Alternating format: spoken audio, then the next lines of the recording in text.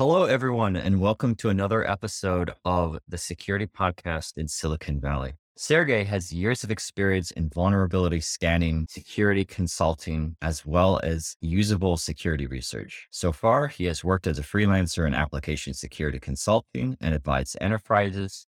He's also worked as a researcher at Fraunhofer University of Bonn in Germany and the National Institute of Informatics in Tokyo.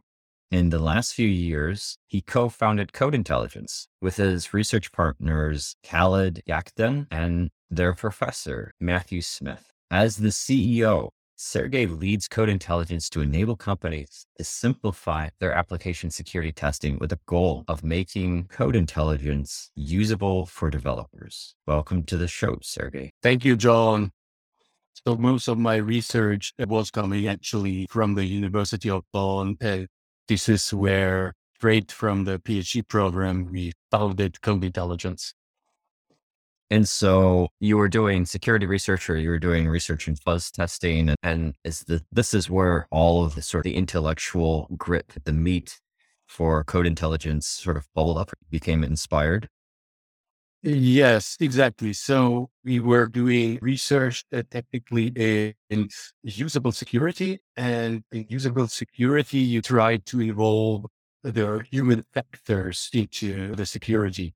And at our research group, our humans or our users were not the typical end users, but we were looking on how helping IT administrators, developers, who are also human, how to support them to make things more secure.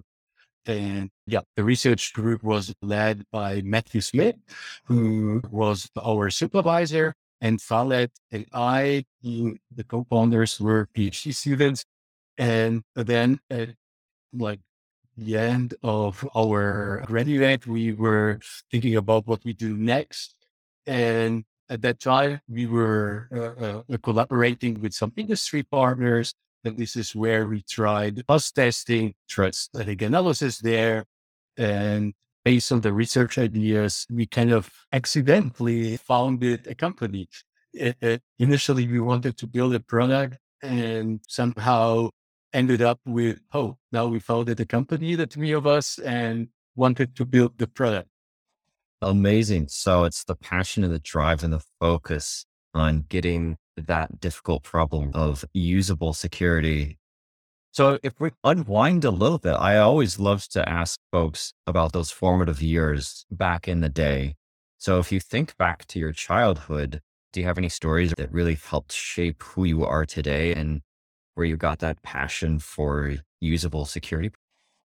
Yeah, maybe let's for the usability part, but let's say I started pretty early with computers. So my father had a computer and used it mostly for gaming. And then around the age of 11, 12, or something like that, I was reading some novels. And one is The Cuckoo's Egg.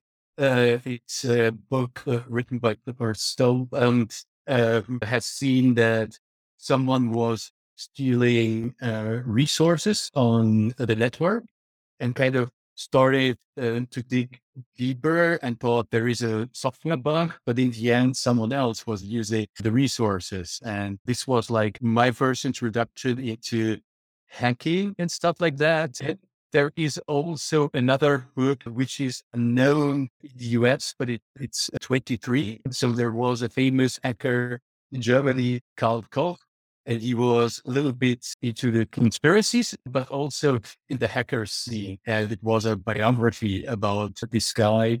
And based on the two books, I found it really fascinating as a child. And then at some point, I had some computer games and I needed to give the games back. And I wanted to play them, even though I didn't have a CD-ROM. And this was my first experience doing this very first time, doing it myself, basically by the copy protection. And then I realized this, like passing as a child is more fun than the games itself. And yeah, this is how I got accidentally a little bit into programming. So I started with books, something like Delphi for Kids. I started to learn Perl and PHP. and got to see at some point. We must be part of the same generation because I have had very similar experiences in good Yeah. times. Those are good times. Did you, as you were going through those years and you started to develop a strong sense of self, was there anything that jumped out at you in the world that you regarded as true that most people in this world totally miss or regard as false? An inspiration. This came years later. Seriously, it wasn't in the childhood. It was later when I was a student at the university and I was doing some consulting projects. I slipped into the IT security industry. And this is where I found the inspiration. And beginning of 20 years old, maybe a little bit later, so something like 25, and I would aggregate a little bit. So what I have seen in the ITsec and AppSec business, because those were the years where IT security got really important because more and more things were transferred to the internet. The iPhone came out, and one was connected already. And the business started to thrive, but with that also like the criminality and based on that, the ITsec. And if I exaggerate a little bit, the ITsec and AppSec business accidentally got in a direction where they started to sell certifications, certified policies, audits, assessments, compliance automation, and I don't know, certified enterprise pen tests and stuff like that.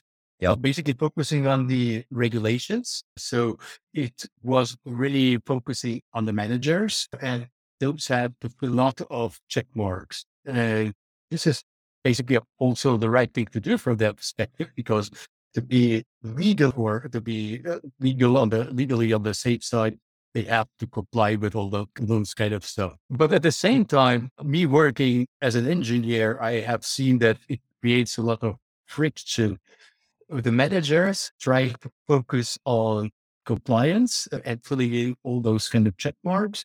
Then you have the security people, and the security people were, hey, let's find more security issues. And they had the fun in hacking the software and telling the developers how to improve it. And then, yeah, the developers who got defensive because in the end, everyone was criticizing their work from the management. They got to release faster, but at the same time, fulfill all the check marks. And there is one truth we all know, and it's that basically all those kind of assessments happen, but in the end, the software and the networks will still insecure because a lot of parts of those certifications and audits just do it from a very high level perspective and don't dig into the technical details. So in the end, you got the certified software, but it wasn't really secure. And from the perspective of the end user, if we are reading any headline which is ending up in the newspapers, you read something, company X was got some ransomware and they were hacked. And then there is something like a reason someone opened a PDF and based on the PDF, everything was infected. And it looks all of a sudden like the person clicking on that email did something wrong. But in the end, it's because there was a security issue, there was a misconfiguration, and we blame the end users. But if I receive a CD from someone, I want to open that PDF without thinking. And of course, this is basically, yeah, this is basically at what stage we are at. What really inspires if we dig deeper into the companies and stop doing this certification or security process top down, but instead start with the engineers who are writing the software. Start with the people who know best what the software does because they are engineering it. And somehow, based on their processes and their tooling, try to do the other way around. You get similar results with the certification. You still can achieve everything to be legally safe, but you get your products actually secure. And from an end user perspective, I want to, my phone to be secure. I want every software I use to be secure. So in the end, based on this inspiration or this insight, we founded Code Intelligence and said we have to focus on the developers and the engineers because they are the ones who can fix the software. I love it. No, the story resonates with everything that I've seen in my career here in Silicon Valley as a security professional.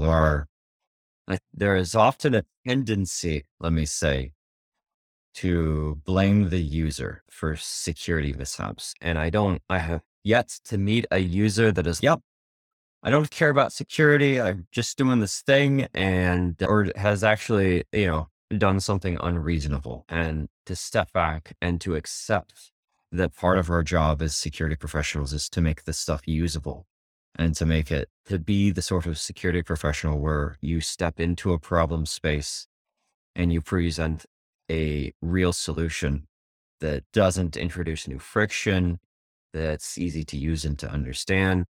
I think a lot of times there's a tendency to focus on only the technical grit and to regard the human experience as like the stuff that you just have to do or to deal with. And that security that you were talking about, you're alluding to, of the certifications and everything, I call that checkbox security. And I make a distinction between checkbox security and actual security. There's some overlap there, but there's two ways to think about security. And those are the two sort of general large ways that I've noticed companies do tend to think about security. The checkbox security, of course, because it's some legal and compliance reasons, but at the end of the day, what really matters, what keeps you out of the news for the wrong reasons, is definitely the real security. So I'd love that have noticed this and have been inspired. So why didn't anyone else solve this? I wouldn't say no one else solved it yet. There is an entire movement already starting with developer first security. So now if you look on the different tools, and there is static analysis, dynamic analysis, and software component analysis, you see that a lot of developer first companies come from the static analysis and software component analysis, but having more a look at the dynamic part where you actually execute the software and attack it from outside, it's still not there yet that developers use it. So if you're looking like at the most common pen tester tools, those are all dynamic analysis tools, but those are used by pen testers and not as developers. And this is where we come in and we say that we plan to bring the dynamic analysis to the developer.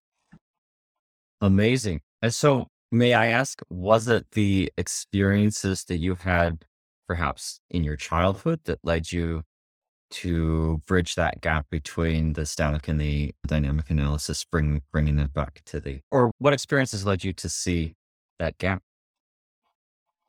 Yeah, that's a good question. Basically, I can think of two experience leading to that. One inside the business and one inside the research. And in the business, I was a consultant, basically working as an engineer on a product. And this product was going through a certification and testing process. And I was the engineer, filled out a lot of check marks and was talking to the security people doing this entire assessment. And we were using static analysis and their paid, and they had this label. We do enterprise pen test where they basically gave you a report, and then the manager had the checkbox for ISO 271 and some other certifications which were there. And I was digging because I was already interested in IT security and was already looking out for a lot of patterns. So I knew what's going on and already found a few little issues myself. And basically during the static code analysis part, we got a lot of false positives. We basically ruled them out. It was a little bit annoying, but not too much. So to filter out some of those issues. And then as a sub point, the actual pen test happened. So we put everything out, and then they attacked the application from outside. And in the end, they gave a report with 20 findings. And you would expect if someone is testing, you wouldn't have false positives because there is a human involved. And 18 out of the 20, if I remember correctly. So at least it's my head right now, like that only 2 issues were actual issues and 18 were, hey, we ran this specific query on your REST API and then it returned an error of 500. But because we did something in the username, which had a semicolon, a question mark and stuff like that, there is an SQL injection happened.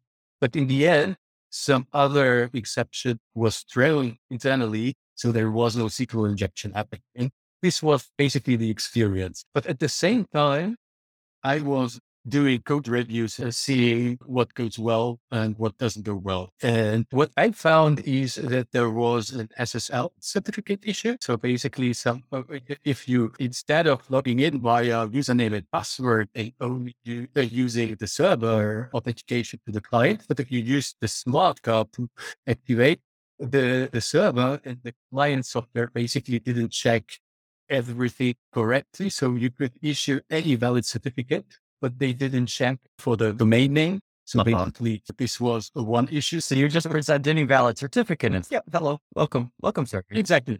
But this only happened if you do the client authentication. So what they didn't do in the pen test is if you are authenticating via smart card. So they did the test with authenticating via username password, but they didn't authenticate via no smart card, basically. This was the reason why they did find it. And there was this second part, which I don't remember correctly. I think it was a command line injection. And the command line injection was if you were requesting too many results, there was a background job started with an exec. And basically this background job triggered, but the exec got something from what the attacker was controlling. And basically you could exec anything you want. So basically this was also a very serious issue, which was found by the static analysis and the pen test. And from the point of view from the pen test, so they read the pen test, they had a week, they attacked the application from all directions, but no one measured code coverage. So basically you didn't know what was going on. If you would have measured the code coverage, you would see, oh, there is an exit going on. It's only happening if you request more than whatever thousands of files. And there is an authentication going on with SSL, but it only happens if you authenticate via smart card. This wasn't detected. So, and this is where I started to build white box testing. So you have to measure what you did at the end. Otherwise, the pen test is worthless.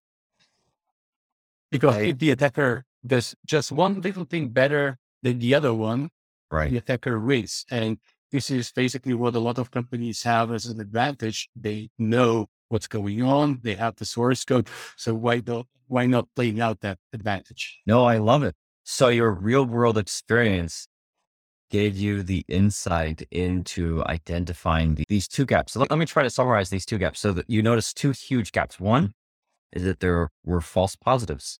There were things that were being flagged in both static analysis and in dynamic analysis that were not actually issues. And then the other thing that it sounds like you're pointing out, which sounds like a much more grave gap, like if I could use that word, is much less to do with the static analysis, but with the dynamic analysis. When you have pen testing teams, who knows what it is exactly that they're testing? You give them, everyone that does a pen test, you sort of give your pen test contractors a time box, a time window, and they go off and they use their intuition and their creativity to poke and prod at your product. And at the end of the day, they're looking for ways to break in, but who knows what sort of coverage you're getting. Exactly. If they're not testing your smart card login component on your client, they will miss that bug that you had just mentioned, which it sounds like a very serious bug. If you just present any certificate and you're in. So this is perhaps a great segue into the product and perhaps some of your research that you've led you to build the code intelligence. So maybe you would like to share with our listeners exactly what is the philosophy behind code intelligence and how does the product help fill that gap? Yeah. So as I said in the beginning, it started on the research at the University of Bonn, and we were working with some enterprises in Germany, basically who were doing software development and they were collaborating with the university in finding new ways how to do software testing more effective and more efficient. We were trying out to introduce static code analysis, which they already used, and it wasn't bad. So in the end, it's a really cool thing. You type in the first parts into your IDE, and some static analysis gives you already the feedback inside the IDE. So, which is great, but in the end, it's kind of missing the pen test. And I started to look there. And back then, so this was around 2016, 17, gray box cross testing or coverage guided cross testing, feedback based cross testing. So those are the names were a big thing inside the research community and also led in the open source community by Google. And the idea there was, hey, how about you instrument the source code? And based on the instrumentation, you get feedback from what kind of path has been taken inside the application, what kind of things were compared. So basically getting the entire feedback back to the Fuzzing engine. And this way, not only just do the random testing, how fuzz testing started at the beginning, just produce random inputs, but get AI running on top of that. So genetic algorithms and stuff like that, basically to predict what might happen. And based on the code coverage measurement, you get more and more things discovered. And it was really interesting because there were a lot of open source projects using that company at the first phase before even getting to the company source code. We started with the open source parts, and we had some parsers, JSON parsers, parsers and whatnot. And it always took 2 hours to set up everything that it's running within the instrumentation. And then 10 minutes to say, hey, just use the JSON parse method and then get to there. And then we got our first CDEs. So from our perspective, we were doing exactly every researcher is doing, celebrating, we find CDs, we find issues and stuff like that. Yep. And then we started to talk to the development teams. And what we have experiences, they got really defensive. They didn't want to use the tools. Oh. They found excuses not to use it. Yep. And it was culturally because we were in that mood, like celebrating that they make mistakes. Yes. Like you're breaking their babies. Yeah, exactly. And this is where we started to talk to the management as well. So we started with the interviews. Usable security is a lot of doing interviews, doing studies and stuff like that. And then we started with the interviews. Hey, why don't you use it? Why? What is important to you? And from what we have seen from the developer's point of view, for them, it's important. They are using a specific set of tools, specific IDEs. They are using GitHub and maybe some CI/CD pipelines like Jenkins and stuff like that. Yep. And for them, it's really important that the tools would have are compatible with their entire development process and the development stack on the one hand. But on the other hand, when we started to find issues, it took some time to fix the issues, but on our side.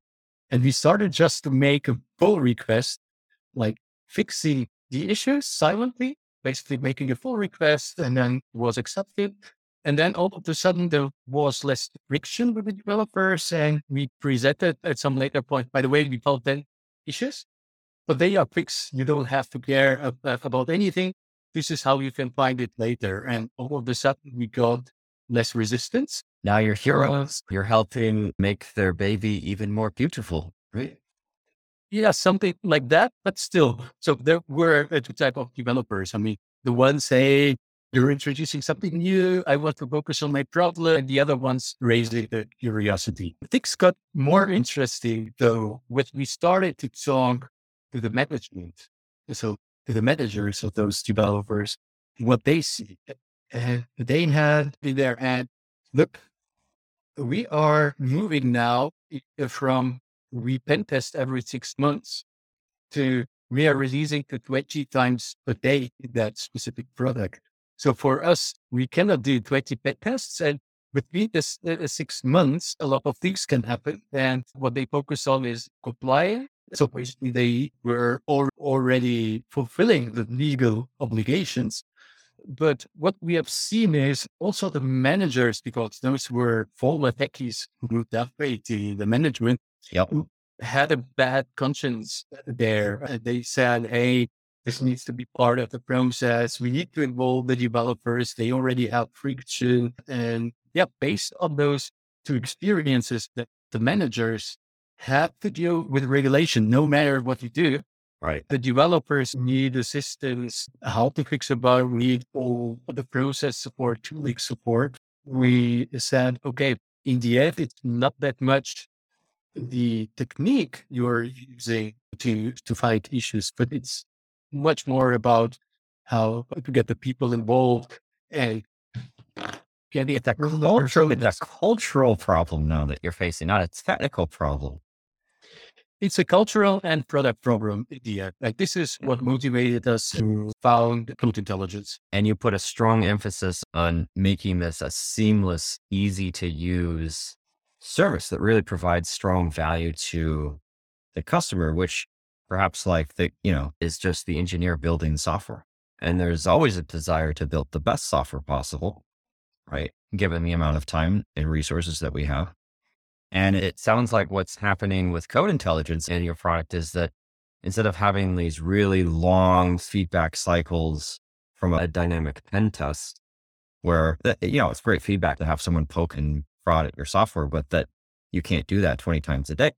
If you're going to release 20 times a day, you just can't do that 20 times a day. And so anything out there on the market that can help shorten that feedback loop, it's going to reduce the amount of overhead and reduce the cost, essentially. The cost being an engineer's time, cost being the impact on the customer, the cost being the risk exposure that business has if there's a bug that is released and then it's caught later. There's a feedback loop between when a bug is introduced and when a bug is noticed. And the greater that distance in terms of time, the more expensive it is to fix, because the more places that software ends up. And it's much easier to fix something in a pull request that's sitting on a separate branch. It's not even in the main branch yet, than it is to fix something after it's been released to 100,000 users.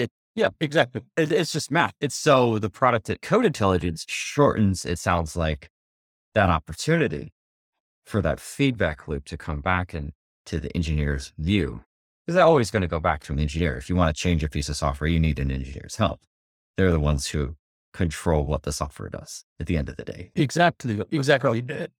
Exactly. And we are also collaborating with the University of Bonn, and there are some researchers, and there are some things basically suggesting that if you address the developers, then they know best what kind of interfaces they have produced, and they know best if an issue comes up, whether it's a real issue or not. They know instantly. They know instantly.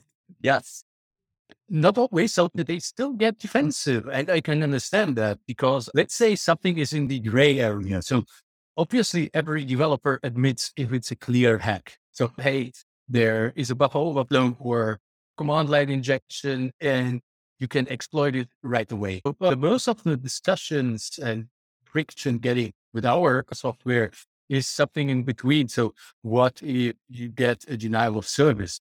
Denials of service important enough or not? So those are smaller discussions, but we try to give the developer the opportunity to triage bug themselves. And if they say, I don't want to see it again for whatever reason, it will show up on a dashboard for some managers that they know that it is ignored by the developers. Right. And they will talk to that, but it's not, hey, our software is enforcing you to fix that right away. Although there are limitations, some of the denial of services can create. So if you don't fix that bug, we cannot continue security testing, because the fuzzer is always crashing the entire software, and you cannot continue to feed inputs. And those kind of issues have to be fixed. So we haven't found a good way around that yet, but this is what we are working on right now.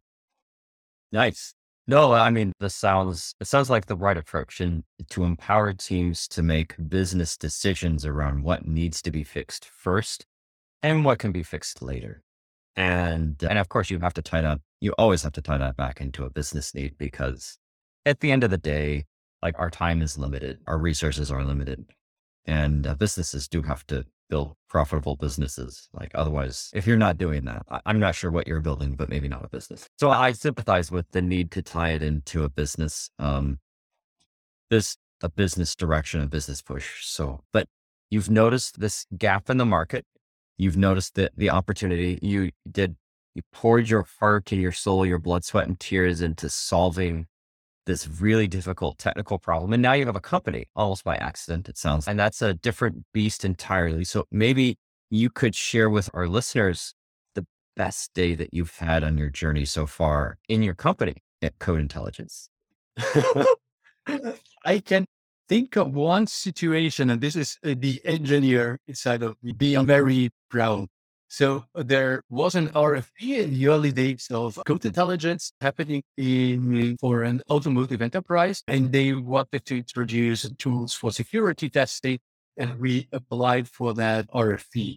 And what they did in the RFP is that they invited tool vendors for a hackathon. So basically, for one day, come on their side, work with their computer, work with the software, Mhm. and basically attack the automotive controller. And yeah, most of but this is what came out later. But basically, the thing is, so what we know is, hey, a lot of vendors applied there. And in the end, we won that specific RFP. So we were the ones which are used. We know that most of the post testing tools are focusing on black box testing and whatnot. And yeah, it was a really interesting experience because we got so far. Hey, it was like the other tools didn't find anything yet. What about you? So, and then we started with the hackathon. It was like 8 in the morning. We started off, and our product was very early stage, and we didn't have an air gap installer back then. So basically, we had some dependencies in Docker which needed to be full. Yep. And in that corporate, the proxies. Oh, yeah. Doesn't work. They will stop that inbound traffic so hard and so fast. Yeah, and it didn't work with that proxy. So we were hacking a lot, and it took 4 hours to get around that corporate proxy. And then we started really to sweat. Hey, 4 hours left, and we didn't even start. But we got everything running. And my co-owner Khaled was really relaxed and in front of the keyboard, working with the other system. And then we started to attack. So there was a B network, there was CAN bus, and whatnot. Then we started and found a bubble here and there, and then it was just popping in. And this was a really good experience because in the end, they put in some things accidentally, some things on purpose, and wanted to find. And from what we found out, that it was like great performance, and this is how we got into that company. And from the engineer's perspective, it was like really cool because there were so many vendors out there. Have our first RF going on. We have no idea how to do the business, and got it just by producing good results. On the merit of the results in the product that produced those results. Yeah, so it was a proud moment, but I don't know what the other side thinks. Maybe we were cheaper than the others, but it doesn't matter. Well, okay. So how about the flip side of that? Is there a worse day that you've had in code intelligence? Is something that scared you perhaps? It's always a journey. Right? Yeah. Yes. So there was one point at Code Intelligence when we really got scared. And imagine from coming out of the university, having the context in the enterprises and basically helping the enterprises to deal with software testing, COVID hit. And basically back then it was like, hey, we were just doing on premise because enterprises, and we wanted to still validate our product. And then COVID hit. And in the beginning it was like, okay, let's see how it goes. But 2 or 3 weeks later, after the lockdown, all our purchasing processes delayed. So there was no cash flow coming in anymore. Oh, no. The press companies had to adjust, and we were in the middle of a financing round at the same Right. time. So there was a lot of uncertainty. I know, like that moment we sat together and we're thinking, how do we adjust in the end. So how did you adjust it in the end? Yeah, so we make the financing round beside all that things happening. Uh-huh. And from what we have seen, a few weeks later, things were better than expected because the companies switched to a process now working remotely, started to introduce more cloud services, which allowed SaaS. And even though SaaS was a deal breaker back then, it started to work out. Hey, if you deploy in our Azure, in our AWS, we can work with that. This is where things started flowing again. Nice. And for our listeners who do not get to see our video feed, there is a poster behind you. I just want to mention it. It says, if things are not failing, you are not innovating enough. And I just love that quote.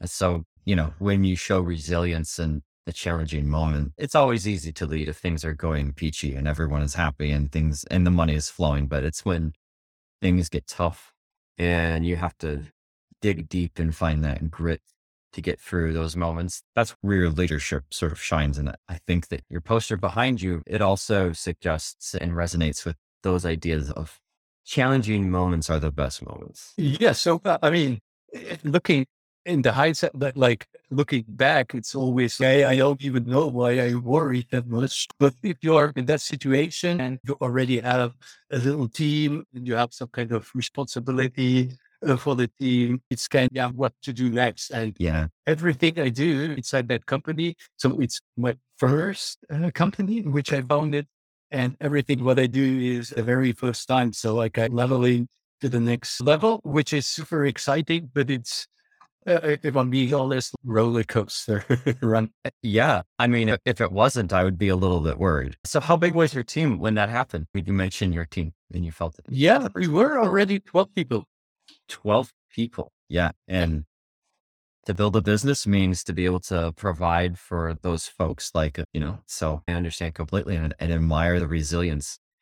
If you look forward into the future and you see a very successful code intelligence, could you describe for us what does that look like? We will become the standard security testing platform. So what we are focusing is exactly on this coverage guided testing. So during the runtime, based on the information, you get everything from source code and from instrumentation. And this is not implemented in most of the cases. So a lot of open source projects, especially written in C and C++, are already experiencing it. But if you look at the business, it's still missing. And we see that we will drive that, hey, there is a new technology like about 20 years back when static analysis started to be at least for this kind of, let's say, white box testing from the dynamic analysis part.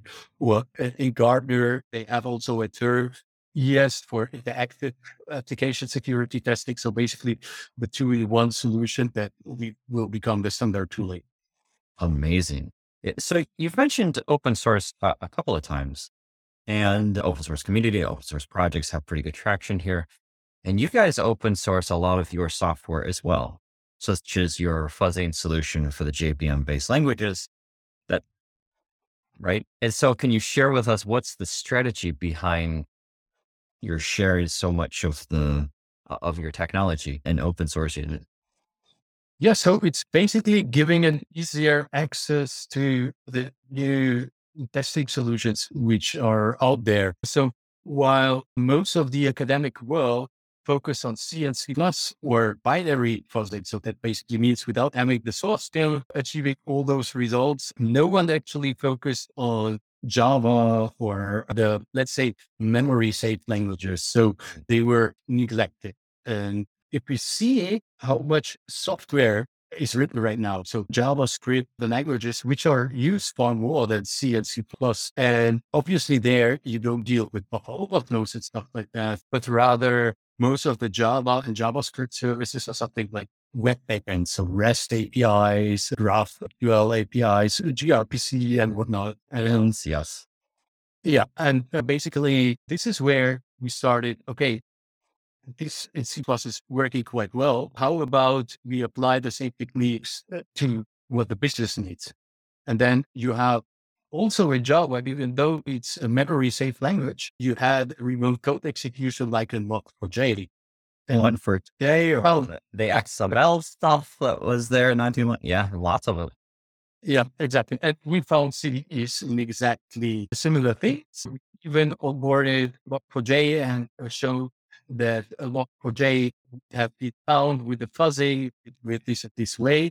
And now we are collaborating with Google to onboard more and more open source projects using the fuzzing. But basically, in the first part, you focus on that the developers, the techies, the open source community is using all those techniques. So we found a lot of security issues already. There will be some advertisement going on soon where we publish some numbers and also publish how we receive the participation. And just recently we published a JavaScript fuzzer, basically the same thing, but what was the JavaScript base? I love it. Okay. Yeah.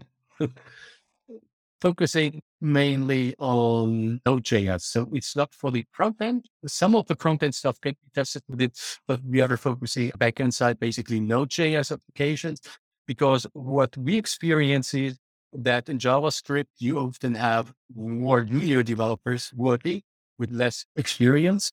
And this is where we see JavaScript with Node.js as one of the fastest growing language there. So basically, this is what we open source. And we can find typical host issues or remote code execution. So something similar to Log4j or XML external entities or the command line injections I talked about in the beginning, which were happening in the enterprise. So that we secure the open source landscape.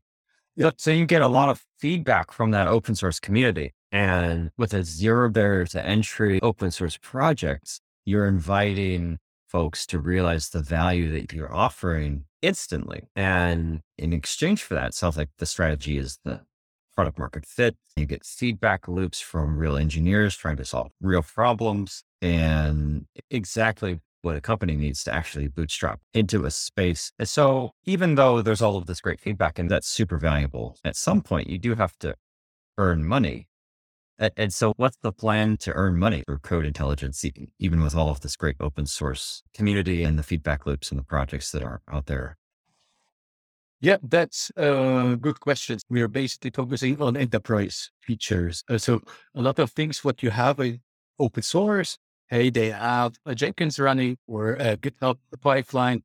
You basically know how to build the stuff and everything works out well.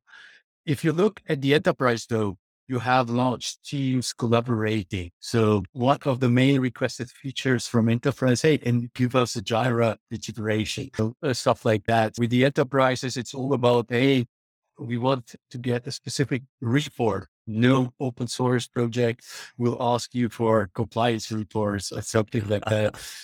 So this isn't happening. So basically in the enterprise, hey, can you do it with our Azure cloud? Can you do it with our CG integration with customized Jenkins? Can you export your things to some security management tools, to Jira, to whatever the parts? So this is the one part.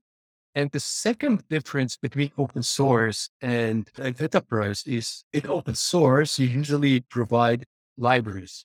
So you have a library to parse JSON. You have a library, a web framework where you really don't have the entire application, but basically a library where developers are using a framework based on the API the libraries provide. Mm-hmm. But the enterprise apps, like from SaaS vendors, they have a web application running. So they have a web API based on REST. They have, the same all those kind of interfaces. And what we don't open source and what we close source, but in a similar white box testing manner, is basically those use cases which are less common in the open source, but for the enterprises. And basically, if you combine those two, you have a specific use case, how you open source projects use everything for free. At the same time, focus on the enterprise issues testing their software using those kind of the same open source tools we are testing for free. Nice. So tease me a little bit about how the product is structured. If I'm an enterprise customer, do you have a SaaS service that is a multi-tenant SaaS, or is it like a single tenant SaaS, or do you have like on-prem deployment where I have to stand up and run the entire technology stack in my own house and maintain it? Or how does that typically work if I'm somewhat security conscious, but not like totally paranoid, like a large financial institution? How would you sell that to me? Yeah, so it's SaaS is obviously our focus. So ideally, our customer has GitHub online, is using GitHub. They want to get additional deployments, so they have already running pipeline. So Yep. it only makes sense for companies who already have a good CI/CD process running, where they have a testing process before something is deployed into production. And we are just another step inside that part. Obviously, with the large enterprises, we have an on-premise solution, but on-premise sounds like, hey, you are giving hardware and everything is very old.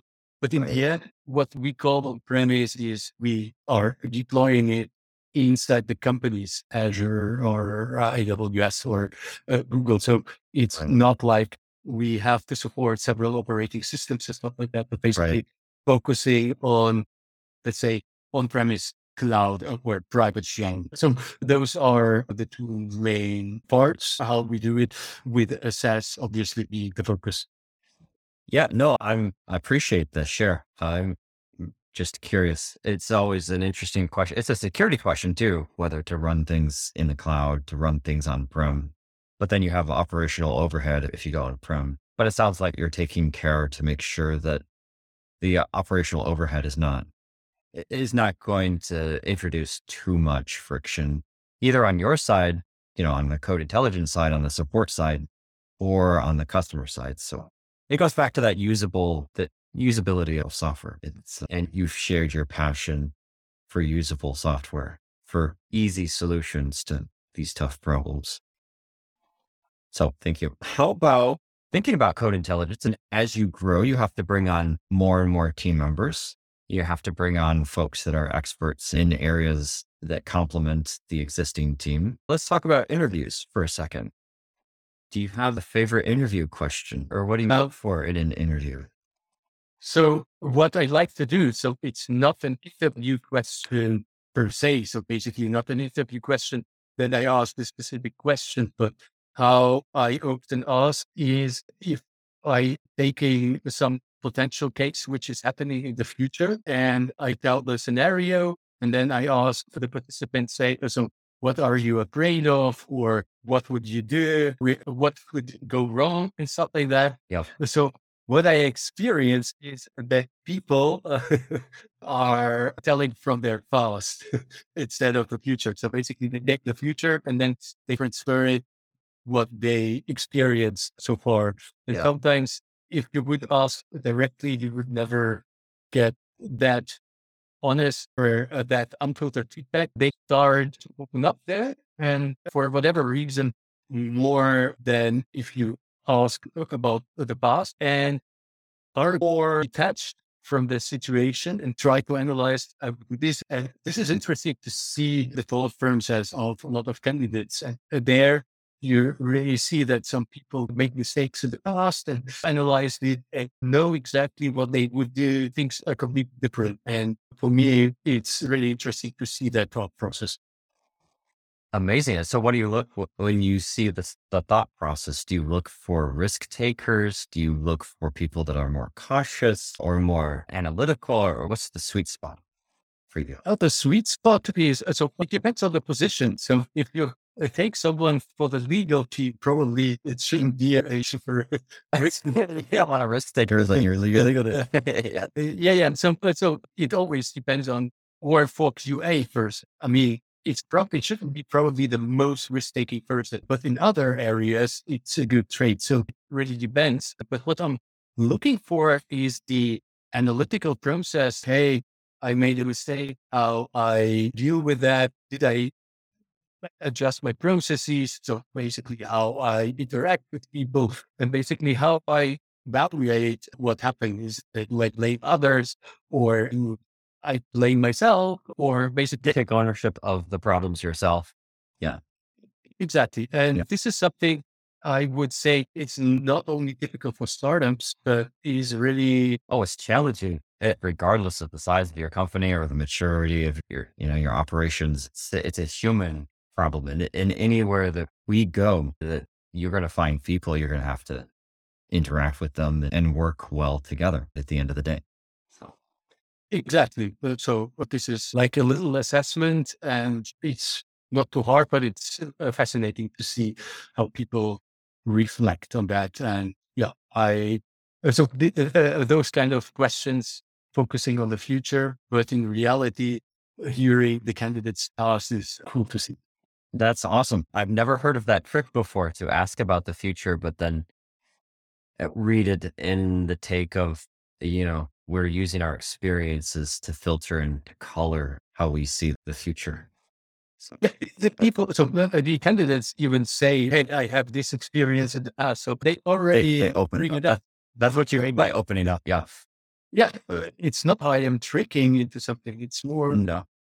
you see them opening up themselves. And that's exactly, I think, what everyone wants. I think we want to feel like the door is open to be ourselves and to be our authentic self and to share that and to find a good fit where those experiences can be valuable.